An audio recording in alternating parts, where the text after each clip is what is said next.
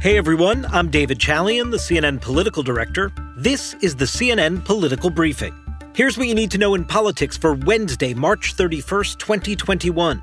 President Biden rolls out the first part of his huge plan to rebuild America's infrastructure and reshape the country's economy. We'll discuss that, plus Gatesgate, a bizarre and disturbing story involving Florida Republican Matt Gaetz. And finally, California Governor Gavin Newsom appears to be in good standing with his state as he faces that threat of a recall.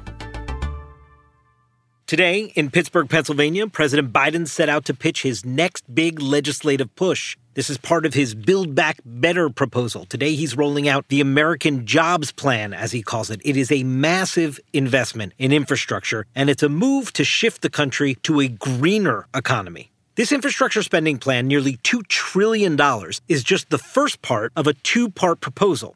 The president's expected to roll out that second portion, focusing on investments in education and childcare in the coming weeks.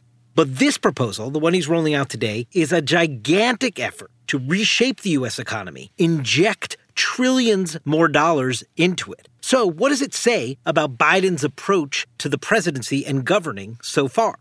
That's the question I keep asking, and I think that the president is making a pretty clean break from the way his most immediate Democratic predecessors, Bill Clinton and Barack Obama, approached their big economic proposals and packages.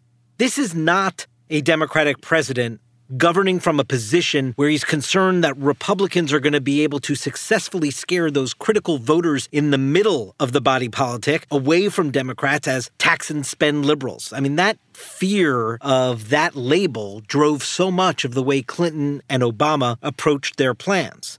The current state and makeup of the Democratic Party, its shift to the left, demands a different approach from Biden, but it is also the pandemic and the economic pain caused by it just spread so far across the country that allows for this moment for Biden to take this approach. If you add in the growing income inequality over the last several decades in the American economy and Donald Trump's complete takeover of the Republican Party, those are contributing factors as well to this very moment for Biden to go big. And going big is exactly what he's trying to do here. But he's going to have to do it with just Democratic votes, most likely.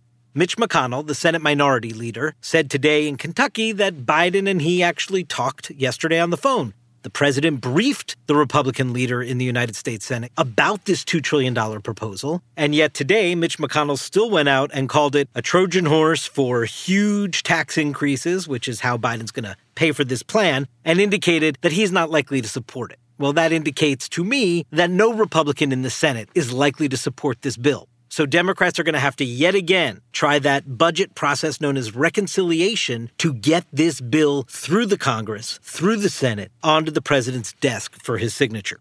And that means, as you're looking for the politics of this moment, focus on the intra-party squabbles that Democrats will be having amongst themselves far more than focusing on the outreach to Republicans. Because at the end of the day, this is likely to get passed, if it does get passed, on just Democratic votes.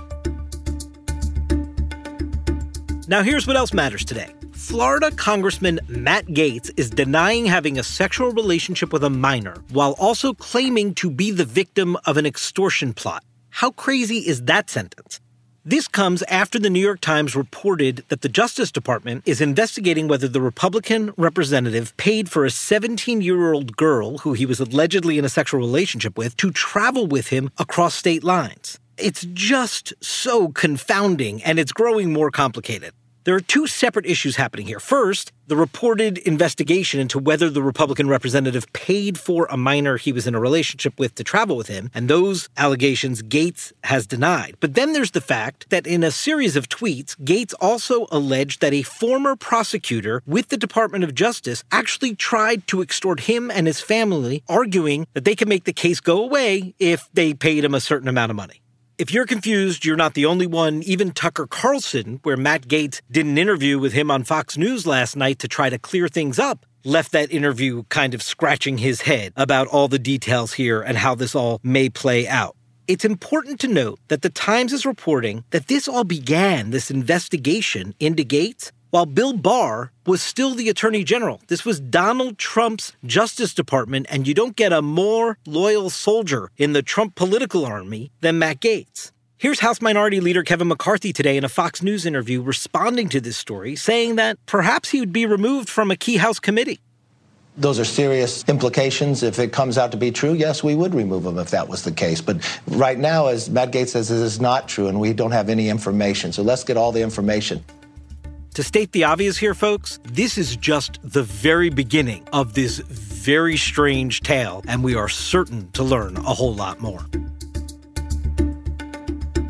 And finally today, some good news for Gavin Newsom, the Democratic governor of California. A brand new poll out from PPIC shows that he's in a pretty strong position at the moment to defeat a recall vote. Were it to happen today, some 40% of Californians are in favor of recalling him, but 56%, a pretty healthy majority, are opposed. Newsom also has a 54% overall approval rating right now. That's a pretty good position for the governor to be in as this Republican effort to recall him continues to grow. But we are months away from a potential recall election, and obviously the political landscape can shift. One of the things the poll suggests is that Californians are feeling a whole lot better about the pandemic and getting to the other side of this coronavirus crisis, and that may be giving Gavin Newsom a bit of support that he needs to fight this off. One other sign that his political standing is not in danger, at least in his own party right now, First Lady Jill Biden is spending today, Cesar Chavez Day, with Governor Newsom in California.